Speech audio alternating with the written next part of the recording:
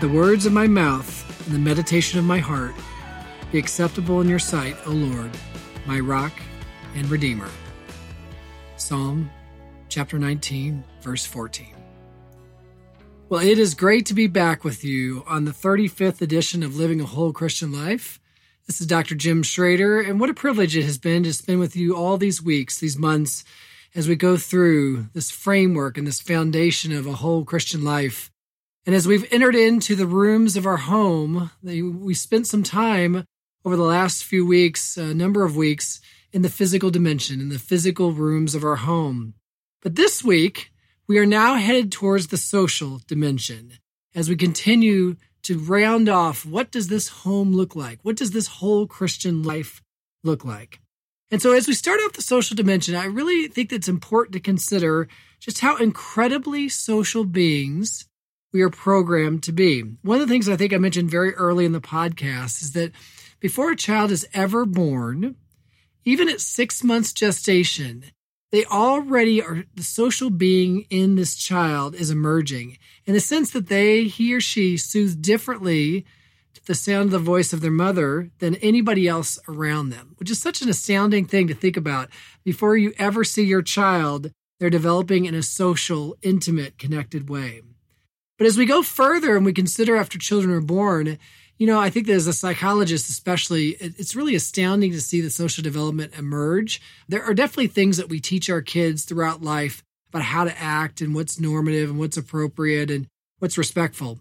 But as a psychologist, you're especially engendered in the idea that so much develops during different sensitive periods throughout our lives that we really have very little to do with. And so I wanted to take you through a little bit of this early on to really give you a sense of the way God's design creates this incredible, incredible social dimension in our lives. So by the age of 2 months, the average child starts to smile and look directly at those around them. Again, as all these things I'm going to describe, so many of them have nothing to do with what we instruct directly, but they develop often naturally. By the age of 6 months, children begin to respond differently to others' emotions, and they can feel that emotion. And they often respond by crying or smiling or laughing. You can often see a 6-month-old child, even before he or she can walk and just start sitting up, they've already started to emerge in a very, very social way. By 12 months of age, even with just minimal language for most kids, they have become very intricate social beings. They have learned how to use their eye contact in ways that describe different emotions. They've learned how to get what we call referencing from adults around them, how to get feedback from adults without, again, saying or understanding most words. They've learned how to respond to different people in different ways. They already start to develop favorites around them. So there's so much there that even before language develops, they're remarkable how social kids are. But as we go on further and you look at even language development, between the 18 months and 23 months, the average child has already developed about 50 words.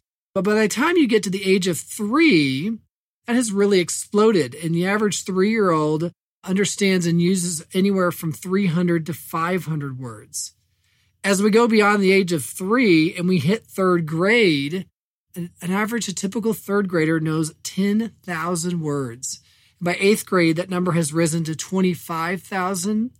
And the average high school graduate understands and knows about 50,000 words. And that's just the beginning. Here's what's remarkable about the social development of us as beings. And, you think about all the other organisms on this planet. Of course, nobody's as intricate as we are. But, we talk a lot about language, but the reality is that there's even more communication, even more interaction that occurs in the nonverbal development, again, from a very early age. And I think that, again, being a psychologist, actually being someone who specialized in the area of autism spectrum over the last 15 to 20 years, I start to recognize just how amazingly intricate and detailed this nonverbal world is. And I want to give you kind of a perspective on this. There is what we call the MChat. The MChat is probably the most widely researched screening device in the world when it comes to early signs of autism spectrum. The MChat was developed for kids from 18 months to 30 months, and it's 23 yes or no items that parents answer. It usually takes just a few minutes to kind of fill out. What's amazing about the MChat and when they fill it out is that almost nothing has to do with language. It has to do with all sorts of things like imitation or response to name or interest in other children or use of gestures. It has to do with even like the typical like aspects of play. Many, many different things that we see with regards to social development that again have nothing to do with what the words that are being said. And I actually want to give you a really interesting piece here. Again, only a psychologist can really probably be so fascinated, but I think that we all should consider just amazing how much this is amazing here when it comes to the world of pointing. So most of you probably don't know that it's about 10 to 12 months when a young child starts to figure out that when you as a parent or caregiver, whoever you are, point at something, that finger isn't just a finger, but that forefinger, again, we're very specific often to the forefinger itself, that forefinger is a symbol to an invisible line that leads somewhere else. And so it's about 10 to 12 months without any instruction, of course, from parents, that kids begin to follow that point into the line of infinity until it reaches something of interest, right? Something that we are pointing at, that they should look at. And then about 12 to 14 months, most children typically develop what's called proto-imperative pointing. And they, in essence, say to themselves, of course, not consciously, but unconsciously, well, if you can use the point, I can use the point. And so proto-imperative pointing is the idea of pointing for need. If they want food, they learn that finger can be really helpful to get food. If they see something, a toy or whatever, they learn that finger can help them get that toy. And if that wasn't enough, then the final stage of development when it comes to pointing is after the age of about 14 months on average, the kids start to see that, I don't just have to, I can just point for more than just need. I can develop what's called proto-declarative pointing, which is pointing for interest. And this is where pointing takes on the ultimate social function, because no longer are they necessarily worried about where you're pointing at, although of course they can do it, or even just pointing for need. Now they're pointing what we would say for interest. So suddenly the bird flies by and they're pointing out, in the environment, they see the bird and that finger comes out. Or again, they see something in the distance that they're really curious about and they're pointing at it. And while they're pointing, most kids are looking back, they want you to see what they're pointing at. Because at that point, no pun intended, the pointing becomes a very, very social function. And so this is what we see from an early age, is that God has wired us to be social beings. And I think that being in the world of autism spectrum, what it taught me, one, just the incredible, like I said, the intricacy, the complexity to our social world. But I think that in, working with those children who struggle in the social world at various levels, it's taught me what a gift it is and how much that, it's so important to pay attention to how we take the gifts that God gives us, no matter what it is, and utilize them in a social way for his kingdom and for our calling. And I think that's what's really important as we start off this idea is that, many of you out there may be saying, well, look, is this just about those who are outgoing because I'm introverted, Or you may say, again, I have a child who's on the autism spectrum. What does this mean for him or her? And I think that here's the beauty of where we're going is that no matter if you are a nonverbal adult or you're the most gifted orator in the world, the principles by which we're laid out in the Bible, the principles by which we really operate through God's design, ask us of one thing. It says, okay, by the way, you're on a continuum of the social abilities. And it's actually fascinating to look at the research behind this, because just like intelligence, just like attention in other areas, what we have found is social abilities are spread across kind of a bell curve, a continuum. And so there are those who are, kind of gifted in the social world, all the way down to those who are more average, and then those who struggle at some level, whether it's even diagnosable or not. But the beauty of this and beauty of where we're going with this podcast is that you can be introverted or extroverted. You can be extremely verbal or just say very little. You can do lots of different things in the social domain, and yet these principles remain very true.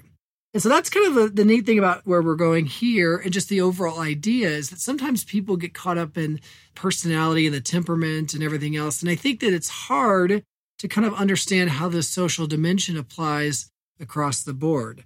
But when you get deeper into it, again, you look at the fact that there are so many variables and so many ways that we can express ourselves as God would design us, then you start becoming less, disenchanted or less jaded by the differences, and you start to recognize the similarities and the beauty of this social dimension that God gives us. Which really brings us to, I think, a key piece here. And I think you would consider the most famous social Bible verse of all time, which we often call the Golden Rule. It's Matthew 7:12. Quote, "Do to others whatever you would have them do to you. This is the law and the prophets." End quote. Over the years, I've heard a lot of people actually speak to this. Of course, this is probably one of the most famous verses in the Bible itself. And, I think all of you listening, if you've been in any Christian church for some time, you've heard homily after homily or lecture series about this idea. Even if you haven't been in Christian churches and, you're in the workplace or in many different places, I think that this is one of those things that has kind of gone beyond our Christian faith. But have you ever really wondered, how do we operationalize what is said there? Now listen again, do to others whatever you would have them do to you. This is the law and the prophets. When you think about that verse for a second, the question is, where exactly do we go with that verse? What is that verse really telling us when we operationalize it to our daily life? What does it inform us about our style of communication with people? What does it inform us about the ways that we treat each other in throughout the day, and not in just situations of potential conflict, but even in just little situations and little things that we do? And so in the coming podcast, we're really going to dive into this idea. The sense is, again, let the words of my mouth and the meditation of my heart be acceptable in your sight, O Lord, my rock and redeemer, as we said at the beginning from Psalm 19:14. But in doing so, do to others whatever you would have them do to you. This is the law and the prophets. I mean, that's a huge statement to say this is the entire law in many ways and what the prophets have been saying. It puts a real premium on our social world. It puts a real premium on what we do and our capacity to really understand this world. I think that you don't have to be a psychologist to recognize the gravity of that statement, but I think in being a psychologist and working with those who struggle from the social side, it really behooves us to understand more deeply, how do we boil that down to every day? And so as we think about this and as we go forward, one of the things that's really important to consider is that there is really three beginning components to this idea of the Golden Rule. We really have to start with three beginning components. The first is, if you're going to do unto others as you would have them do to you, how do you even know how that relates from one to the other if you don't have empathy?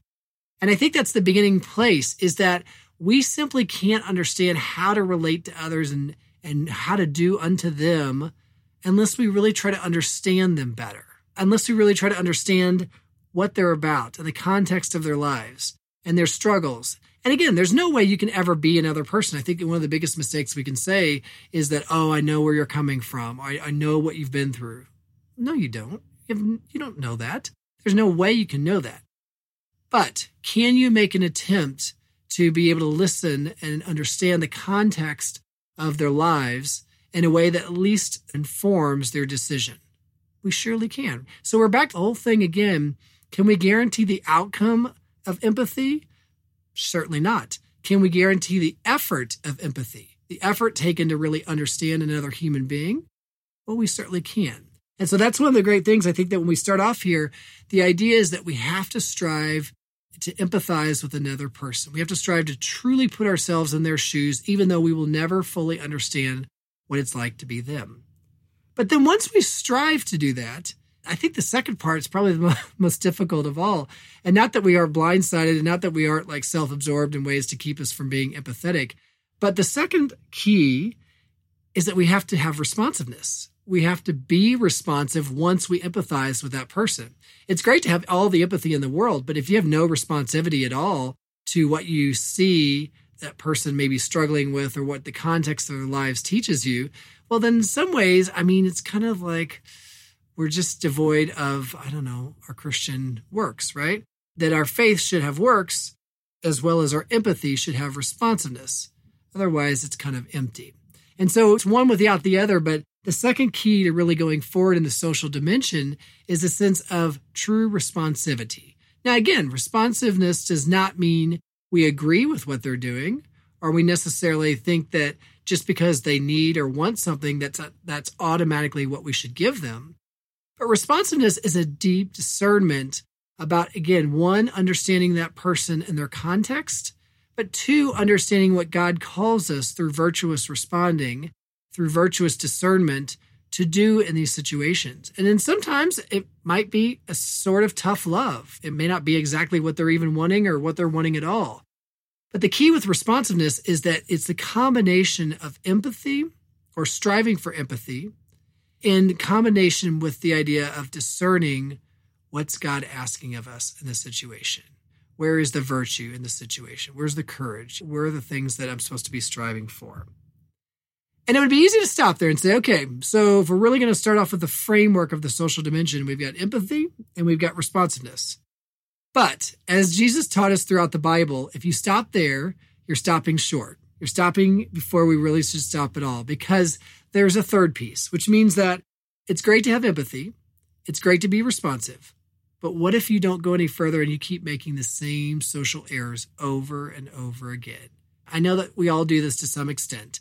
We're all, again, just like living a whole Christian life, we're never going to be completely whole in our whole lives, and certainly not in our social lives before we leave this world. But the third piece that we really have to go after is that once we've had empathy and once we've been responsive, the third piece is we have to reflect and see how it may help us grow. And consider that what we do to others may have as much to do with ourselves as it may have to do with them. Have you ever really thought about that? Again, let's listen to Matthew here.